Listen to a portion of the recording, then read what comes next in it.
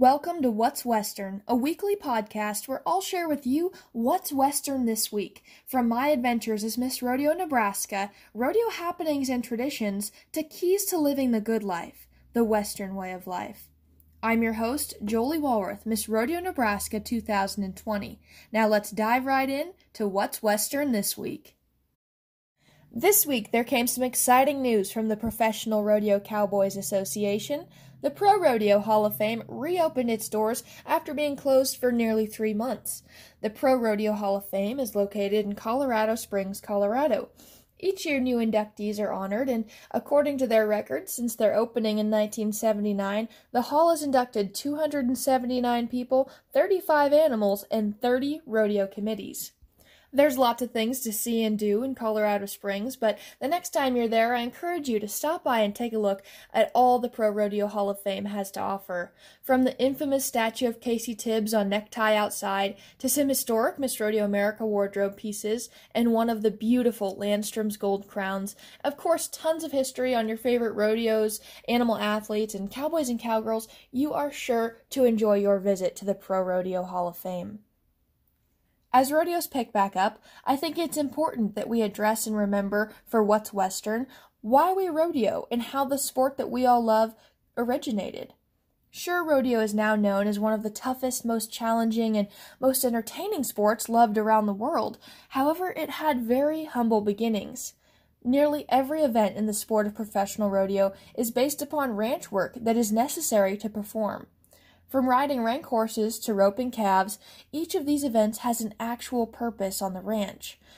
Events were derived from tasks that are performed every day by cowboys today and cowboys over a century ago. Cowboys had to be able to ride the toughest, bronchiest horses in order to break them and make them into solid riding horses so that they're able to go out and do the ranch work, such as roping calves, and so they can give them medicine that they need to give them. Cowboys are, of course, very skilled and also very competitive, so it quickly became a competition to see who could ride these horses the best and who could rope, catch, and tie the quickest. So, nearly a century later, here we are performing the same day-to-day tasks on the ranch, as well as continuing to put these skills to the test in the arena in the multi-million-dollar industry we know now as the sport of professional rodeo.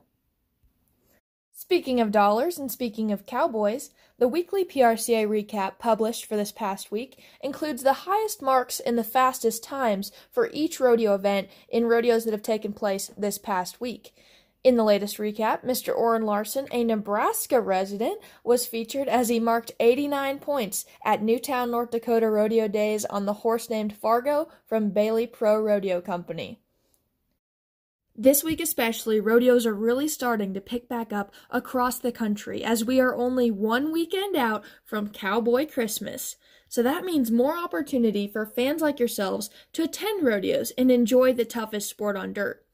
So I'd like to share with you where you can find dates of rodeos that you can attend.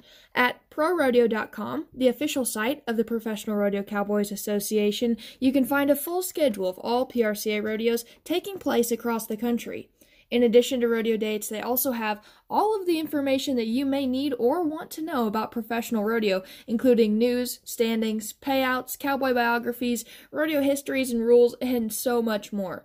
So I encourage you to visit ProRodeo.com and find a rodeo to attend, whether it be in your home state or a state you've been wanting to visit. Make a road trip or a vacation out of it, and I hope to see you there. That's all for What's Western this week. Signing off, this is Miss Rodeo, Nebraska 2020, Jolie Walworth.